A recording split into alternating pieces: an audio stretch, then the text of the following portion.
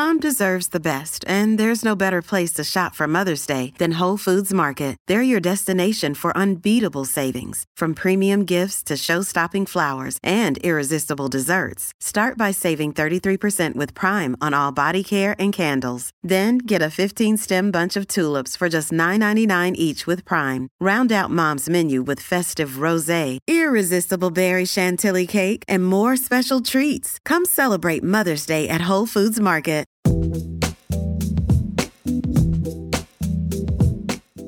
Hello and welcome to Scran, the podcast passionate about the Scottish food and drink scene. I'm your host, Rosalind Erskine, and on this episode I attended an evening of whisky tasting which was hosted by the Gleneagles Townhouse Whisky Club, Chasing the Dram. The evening was held to celebrate women in whisky and showcase two impressive guests, Annabel Thomas, founder and CEO of Nickneen Whisky, and Laura Rampling, master whisky maker of the Glenrothes whisky. I got to sit down with each of them to find out more about their respective brands and roles, as well as enjoying their introduction to a selection of their whiskies, which we also tasted.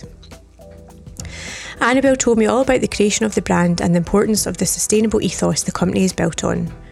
She also tells us about the huge effort that went into securing funding to build the distillery, including managing to get legendary broadcaster Jeremy Paxman on board.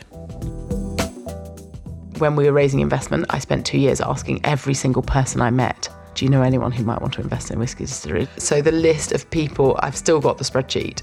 I think we approached 850 people and ended up with 45, so it gives you an idea of the rejection rate. Laura tells me about her journey into the world of whisky via wine, how Glenrothes is focusing on the premium market, and what advice she has for women looking to get into the whisky industry. Yeah, I just say don't be afraid. It's not... Yes, it's always been seen as a kind of stuffy old man's world. It is changing. It's definitely changing, and it's changing across the board. You'll also hear Stephanie Anderson, bar manager of the Gleneagles Townhouse, who did a great job of hosting a really fun evening. The Scotsman Scran Awards have launched and will celebrate the very best in the food and drink industry across the country.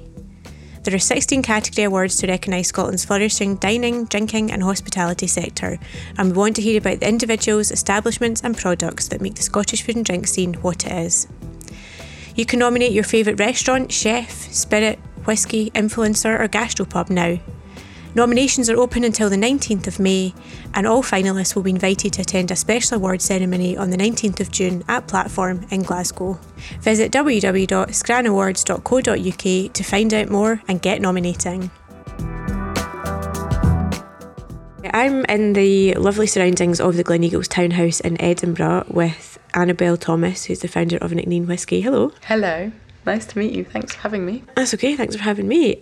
We are going to be doing a whisky tasting in a bit at an event, but before we start all that, we thought we'd have a sit down and chat because long-time fan and we've wanted to get you on the podcast.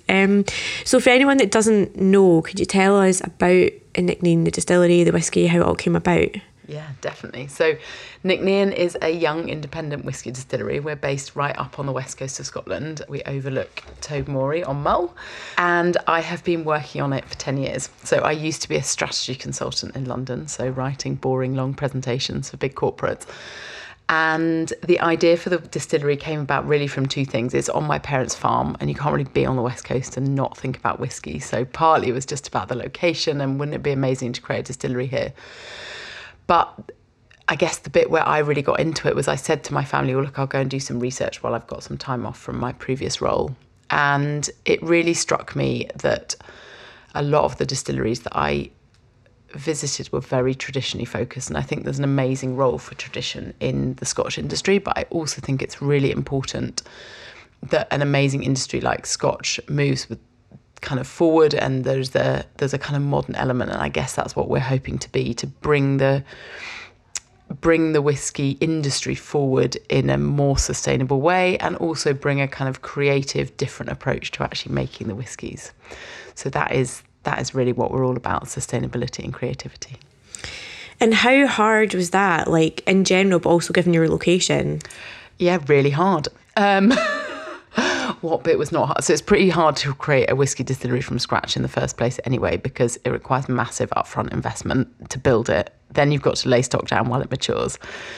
Trying to do it sustainably makes that harder because basically everything costs more.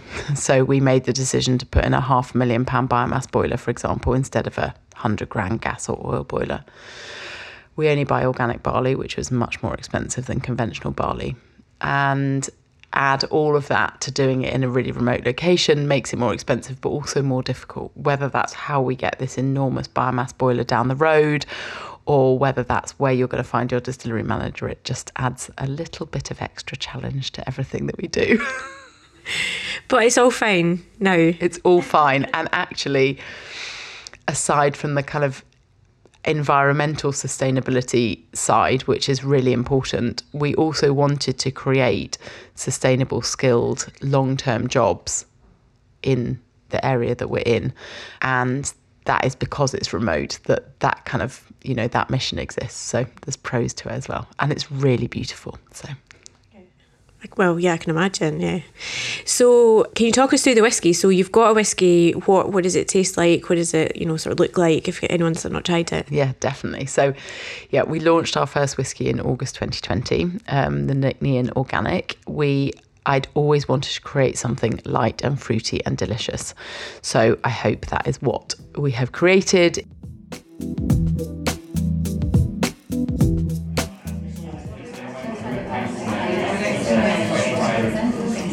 Perfect. Does everyone have a draft? It's very terribly strong. Yeah.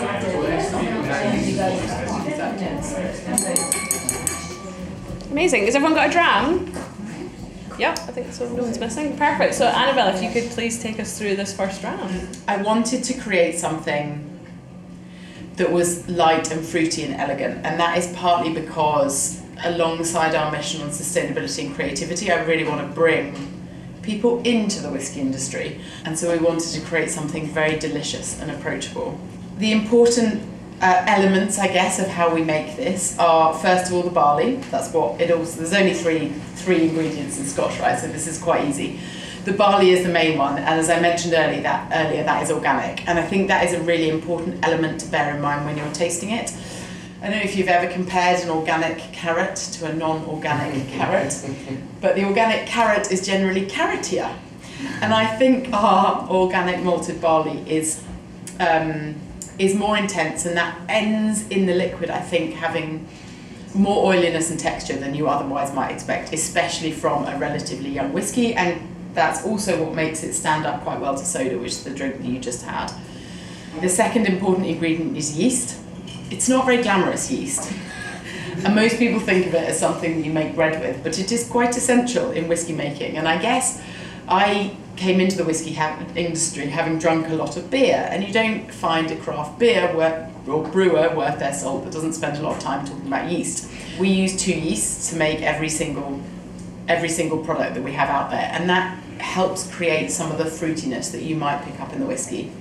And it also just creates more breadth of flavour. So you've got the water, the yeast and the barley. We distill, and we are trying to create something quite pure, and that means that in the distillery we take very high cut points, and it's quite technical. I don't know how familiar you guys are with how distilling works, but you can choose which bit of the run you take, and that extracts different flavour profiles basically. So we go for quite a high cut point, and that gives you lots of the fruity flavours, but it also gives you a cleaner spirit ultimately. And then we mature it in various different cask types, but in the dram that you have in your glasses, there are 3 cask types in there. Roughly half is ex-bourbon, roughly half is STR red wine cask, which is a shaved, toasted and recharred red wine cask. And then there is 2% of sherry, which I like to think of as seasoning, like salt and pepper when you're cooking. You might not pick up sherry flavours directly, but it adds some depth and richness. Amazing, thank you. What is everyone's thoughts on this first round? Yummy. Yeah. Perfect description. It's exactly what you should want in a whiskey. Yummy. Exactly. What are your kind of tasting notes on this? So I think of 3 things. Stone fruits I get immediately. That's the kind of fruity elements that I pick up. Also banana-y though, those kind of soft, yummy fruits. There's also elements of citrus, and I think that's why the lemon spray that you put on the highball works so well, because it really picks up those notes. And finally spice, especially at the end. And so when you were building the distillery, were you inspired by any other sort of distilleries in terms of the still shape or the way it was going to look, or was it completely your own sort of? I think yes and no. I did lots of research, and I definitely took inspiration not just from other Scotch distilleries, but from distilleries around the world. And this was kind of, well, it was 10 years ago now. And in the earlier stages, I would say, of world whisky really, really taking off. I've always loved what Bruichladdich have stood for in the whisky industry. I think they've done a really amazing job of just looking at things a little bit differently, which I like. But we also, Kavalan have done an amazing job of creating a Taiwanese whiskey. Starwood in Australia have done an amazing job of creating a whiskey that's very specific to Australia. So I think we took inspiration from lots of different places. Nice. And can you come and visit? You definitely can. It is an adventure, we say, which is another way of saying a very long drive. But you will be welcomed with open arms if you come. We run tours all weekdays, and we try to make them very special and kind of intimate. It's not like we've got a tour leaving every 5 minutes. There's only 2 tours a day. So also please make sure you book. But you will get the kind of whole experience. You will get coffee and cake and the story and lots of whiskey to taste. Nice. Sounds good. So you've kind of got all, if not all female, more female to male team. Was that deliberate? Definitely not. It's really interesting, the kind of women in whiskey thing. It's honestly not something I thought about for the first 4 or 5 years of doing this. No one really commented on it. I didn't think it was a big deal. And then as we've kind of launched the whiskey and we've had more of a public profile, more and more people have kind of commented on it. And it's great. The whiskey industry still is more male dominated than female, and that's a problem in many industries. But if we can do a little bit to change that, I think that's a good thing. But we didn't set out with a hiring strategy. We're still a small firm. We don't really have a hiring strategy. But I think the reality is that the reason diversity is important in any industry is because seeing a diverse group of people at the top of a company, in this case, a woman, running a whiskey distillery, attracts a more diverse group of people into the industry. And I think that can only be a good thing. Yeah. And you do an intern programme as well. We do, definitely. And I think that is our kind of small contribution to try to encourage other women into the industry, even if it's not with Nick Nean. So it's a week's work experience, and we try to show them every aspect of the company to the extent that we can. So how the actual distilling works. So I think there's this perception that women can't do the actual distilling. It's not like we're hauling tons of malt around anymore. We have machines to do these for us. And actually, Lorna, who was our first employee, had never distilled before. And Gordon, our distillery managers, trained her and all the rest of our team up from scratch in distilling. So it's really open to anyone, just to give those 2 women a flavour of kind of what a whiskey company can look like. And they might not end up working for us, but if that encourages them to look at the industry differently, then that's a really good thing. Yeah. So you mentioned Bruichladdich there. So they've just today announced that they're doing a rye whiskey, which I think is kind of on the rise. Is that something that would interest you, given its kind of sustainable nature and farming? Yeah, I saw that today. It's a really cool release. Yes and no. From an actual distilling point of view, it's very hard to work with. So that would be a little intimidating. And actually our organic farm, it is, so the reason they've done it and the kind of connection to farming is that it's used as a rotation crop in a really valuable way. Our farmers work a little bit differently because we're organic. They can have absolutely no help to grow what they grow, and all of them rotate grass, i.e. animals, for the manure in generally a 3 to 2 pattern. So you have 2 years of malting barley and then 3 years of cows on the field, basically. And that, I think, is quite essential to make the organic ecosystem work, if you like. That being said, I really love rye whiskey and I think it's really cool, but if we did it, it wouldn't be specifically for the farming reasons.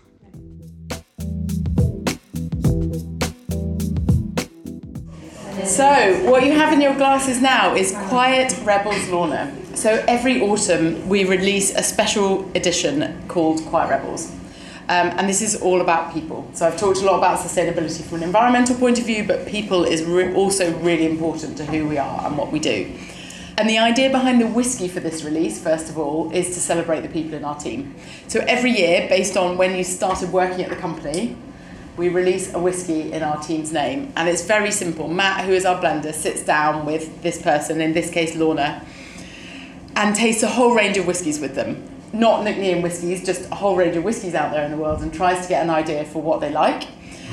And this is far in advance of the release, and then tries to create something from the Nicknean warehouse by using finishing casks and other elements that we already have in the warehouse to reflect what they love. And so Lorna was our first ever employee. Quiet Rebels, the first one was mine, obviously. That's at least some privilege I get for setting up the company. The second one was Lorna. So Lorna joined us 2 years before we even started distilling. She's married to our farm manager.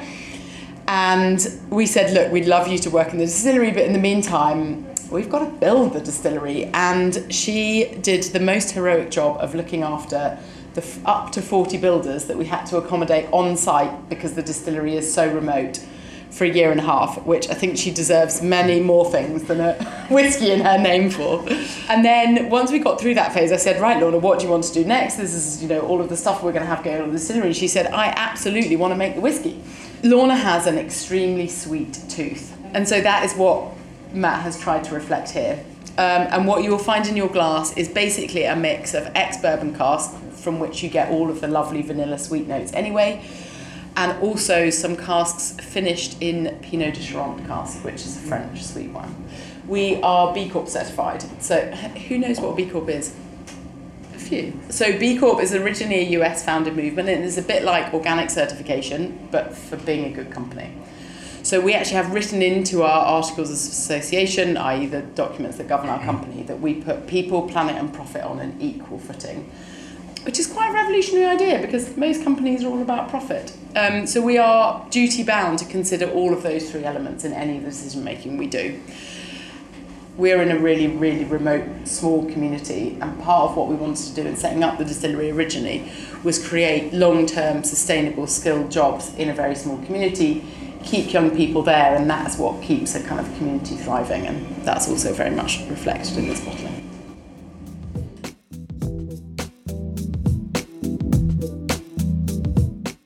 You've got a relatively famous investor. Are you all right to tell us a bit about that? Yes, we do. Well, we have... raising the investment was definitely the hardest part of anything that we've done because it took 2 years and we were raising money off a bit of paper, which is a hard thing to do. And, people are used to seeing prototypes, but you can't magic up a matured whiskey overnight without a distillery. So it was a tough gig. So we have 45 very supportive investors, but the one that has caught the attention is Jeremy Paxman. I got to meet him and he supported what we were doing. At some point that got picked up by lots of the papers, which is great, but it's not the reason we brought him on board. And it's not something we try to shout about too much because I think he might shout at you. Yeah. Exactly. But were you meeting him for that reason, or was it just happened to be? No. We were meeting him for that reason. I mean, basically, when we were raising investment, I spent 2 years asking every single person I met, do you know anyone who might want to invest in a whiskey distillery? It doesn't matter whether I was buying a coffee off you or like sitting next to you on the train. I was like, so. I was going to say, how do you do that? But just ask literally everybody, and then they'll So the list of people, I've still got the spreadsheet. I think we approached 850 people and ended up with 45. So it gives you an idea of the rejection rate.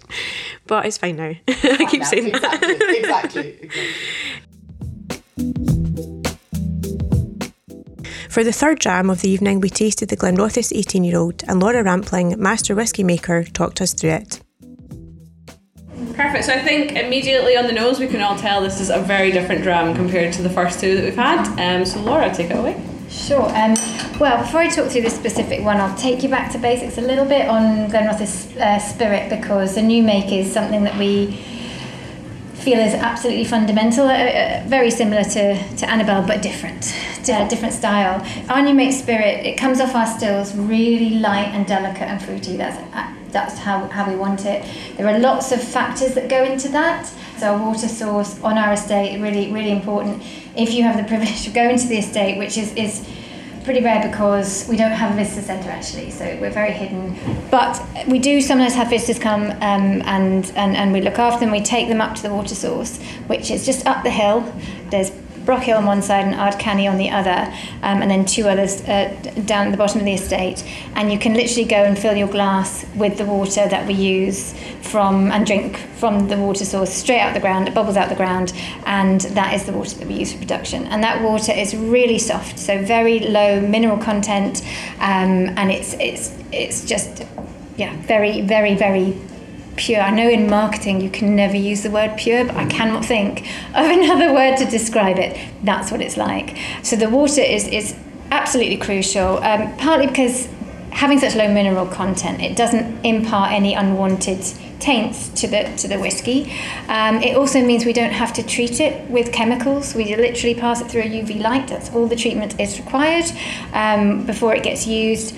And then there's something magic that happens. Annabel and I were talking earlier, and what she said about whiskey making, and that's from the beginning to the end, is science and art. There's alchemy in there. There's a little bit of magic, and the fact that the water is so soft does have an effect on the enzymes in the malt, for example, and it does impact the way that the yeasts work, and all of those contributing factors have an impact on the final spirit.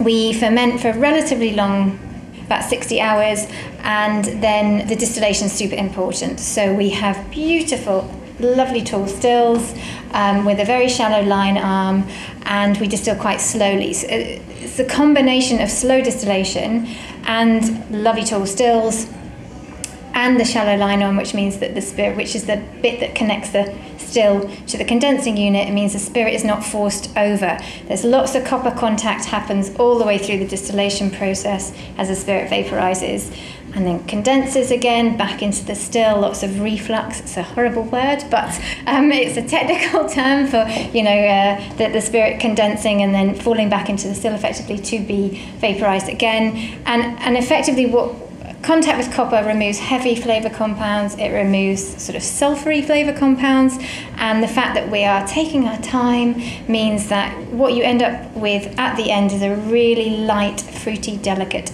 elegant new make spirit, and that is really important. We then put it into casks, of course, and for a lot of our products, and definitely for this one, we use predominantly sherry seasoned oak casks.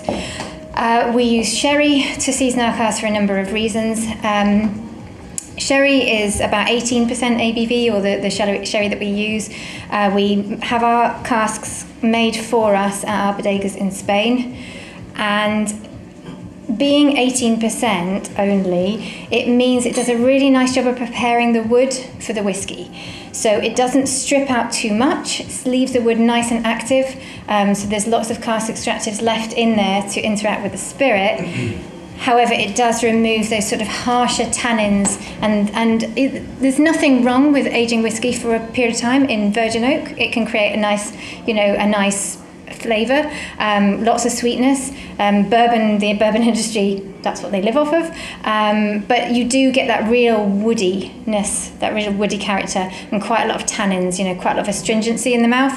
So we use predominantly sherry seasoned oak casks. It's a combination of American oak, which gives you kind of vanilla and toffee, coconutty flavours, and then European oak, which is spices and dried fruit and orange peel. This particular product's 18 years old, so the youngest whiskey that's in here is 18. I like to think of the 18-year-old. I mean, it is a little bit like an analogy for a person, because we have old stocks, and there's a point at which, at the beginning of maturation, the wood plays a really important role, and those interactions with the wood have a big impact straight away, and so you get a lot of wood-derived flavours. As the spirit continues to age, the impact of the wood kind of drops off, and the maturation of the spirit itself takes over. And around about 18, I sort of think about it as a coming of age for our spirit. I can't talk about other people's spirits, but it's at that point, because at that point you start to develop sort of fragrance, like real aromatic flavours, and the bolder, punchier flavours that you get initially start to soften, they start to refine, they start to dance, more elegantly together, and that's what's starting to happen at 18-year-old. So I'll start to talk about the liquid now. So this has been matured in, it's quite a high proportion of first fill, sherry seasoned oak casks, combination of American European oak. and then a percentage of refill as well. But you can see from the colour, because the colour comes 100% from the casks, we don't add anything, it is quite a high proportion of first fill. On the nose, you should still get a lot of that fruitiness that you get from the new mixed spirit. But as I mentioned, that fruitiness is becoming more fragrant. So now if I had a 12-year-old here, you'd get real tropical flavours, a bit like we had in your first product. It's refining now. So I get a lot of pear, like Williams pears, not conference pears, not the crunchy ones, but the kind of softer, juicier ones. There's a lot of vanilla also that comes through from the American oak. And the spirit's starting to take on a fragrance. So I get that in the form of kind of fresh almonds and a little bit of gentle spice, some orange oil and a hint of floral notes. And on the palate you get a lot more of the fruitiness, you get creamy vanilla and quite a lot of nice spice, but it's not overpowering. What does everyone else think? Have you tried it? What are you getting? Toffee. Toffee, yeah, that's the vanilla. It's from American oak largely. Delicious. Oh, thank you. Glad you like it.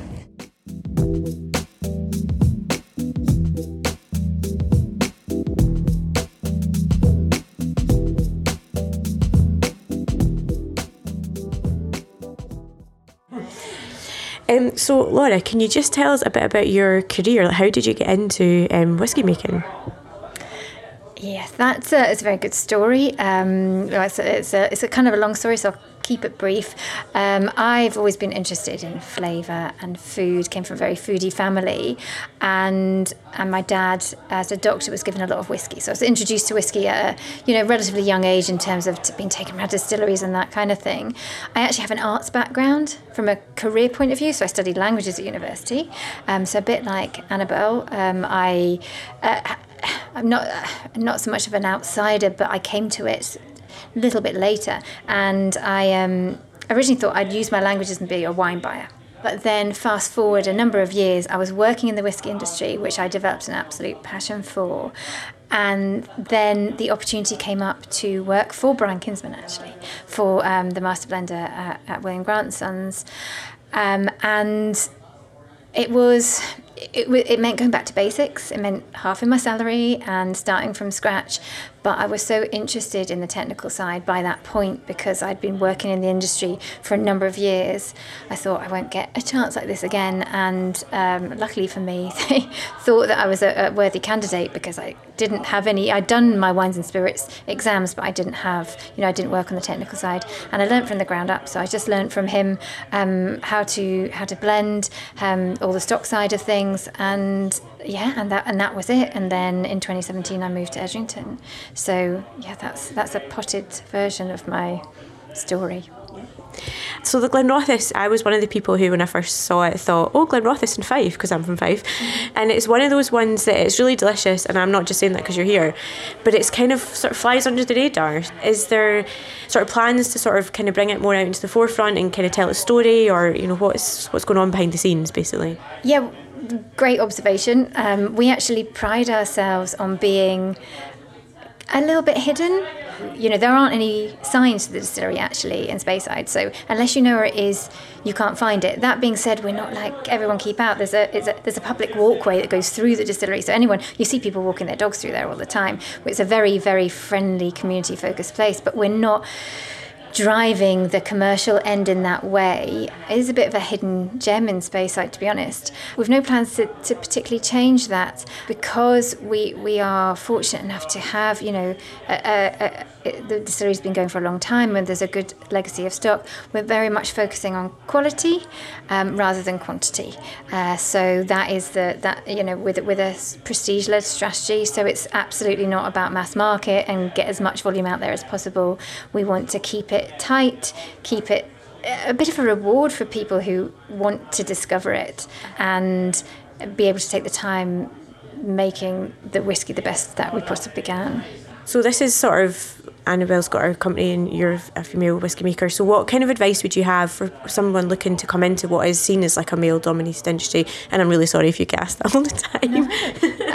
No, I think it's a good question. I say just don't be afraid. And I mean, I think with any job, I have a 12-year-old daughter, and so she's at the point of trying to figure out, who she is. And I think throughout my career, what I've done is follow what I'm interested in, like figure out what do I really enjoy, where do my passions lie, and then just follow your nose, if you like, excuse the pun, given what I do, and then take the opportunities when they arise, because it's amazing how opportunities come to you when you're quite clear on what you want. Yeah, I just say don't be afraid. It's not, yes, it's always been seen as a kind of stuffy old man's world. It is changing. It's definitely changing, and it's changing across the board. It's not just that more women are coming into it, which they are, but new blood, all genders are appearing in the industry. It doesn't carry that same weight, I would say, anymore. The likes of Becky Paskin have done great jobs of elevating the profile and actually also calling out bad behaviour. I would say don't be afraid, times are changing. And any future plans, any new releases or anything you can kind of talk about? I would say watch this space. We've just released our 42. That has gone out to, it's a global release, so that is a pretty special whisky. There's only 1,134 bottles worldwide, and I would just say watch this space for kind of more along the lines of that. Well, thank you very much. You're very welcome.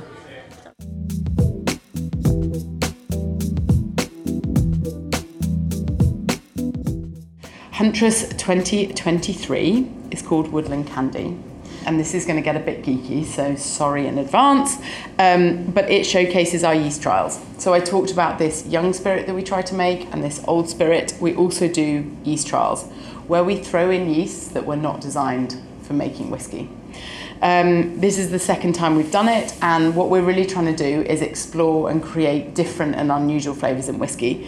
What you're tasting today has 4 yeasts in it. The 2 normal yeasts that we use, plus a red wine and a white wine yeast. We called it Woodland Candy because we feel like there is a lot of nice sweetness in there, hence the candy part, but there's also kind of earthiness and funk to it, which makes it a really interesting dram and very contrasting to the Nickney Organic. I think it's amazing. Like it's so funky. Yeah. And so interesting how much yeast can do, and nobody. Yeah, because everyone talks about casks. Yeah, exactly. Which is fair, and it does have a massive impact. But we're just, there are other things that you can do to create different flavours in whiskey, and I think I just think yeast is really cool. Because I'm a bit weird. Every year we do 2 or 3 yeast trials. So last year Huntress was a rum yeast, we've got beer yeast in the warehouses, we've got Swedish farmhouse yeast, we've got all sorts of things, which is just a fun part of it, of exploring and seeing what happens.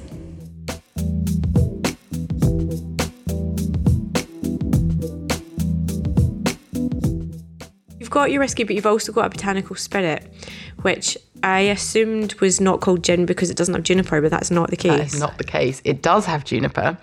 And the reason it is not a gin is because the other rule about gin, which nobody knows about, is that you have to start with 96% ethyl alcohol, which is grain neutral spirit. So it basically tastes of nothing. It's been distilled to the extent that it's lost any of its original flavour profile, whatever it was made out of. And our botanical spirit starts life as our unaged whiskey. So the spirit that comes off the stills, which is clear before it goes into cask, is called new make. And we basically divert some of that instead of putting it into casks and redistill it with botanicals as you would a gin. So I always compare it to painting. So if you're making a gin with grain neutral spirit, it's like starting with a white piece of paper, and then your botanicals are the colours that you put on top, and you add blue and green and yellow, and they all come out as blue and green and yellow. But we're starting with a blue piece of paper, a coloured, a flavourful base, and then adding the botanicals on top of that, which produces a kind of richer and more interesting spirit, in my opinion, because you haven't started with that kind of neutral base. So it combines the maltiness of the whiskey spirit, or what would be whiskey spirit, with botanicals. And so we do have juniper and coriander in there, which are the kind of classic gin botanicals, but we also have 4 that we forage locally at the distillery. The major one is called bog myrtle, which is a great name, but if you spent any time on the west coast of Scotland, you will probably have walked through it. There's these low bushes, they grow absolutely everywhere, and they have this lovely herbal citrus flavour. So we forage all that in vast quantities, dry it all in the still house, and redistill it. And what was the thinking behind that? Just something else to sort of try? Or it was never in the business plan. it was just, I like to encourage the team to just think like, what if we did this? And we had these comments about your new make, the unaged whiskey is delicious. Why don't you bottle it? I went out with a forager and I just thought, well, what if we combine this delicious new make with all these amazing plants that are around the distillery? So we worked with Heriot Watt in Edinburgh for about 6 months to try and create the right recipe, which was challenging because we were working, you had to find something that worked with the new make. You couldn't just add whatever you wanted. And we just thought it's really delicious and really different what we ended up with. So we put it in a bottle.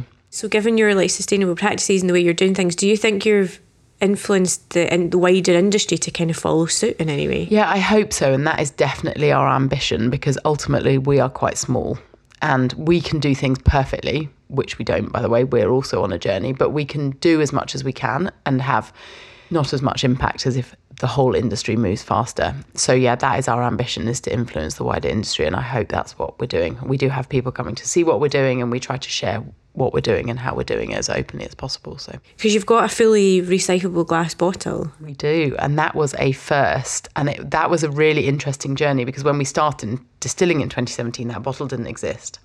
So when we set up the distillery, I tried to solve the kind of major structural issues, like how are we going to use renewable energy, getting organic barley, water, waste, that kind of thing. But I didn't have the answer on packaging. And then this amazing company called Estelle had been working, unbeknownst to me, for 5 years on trying to get this 100% recycled glass bottle.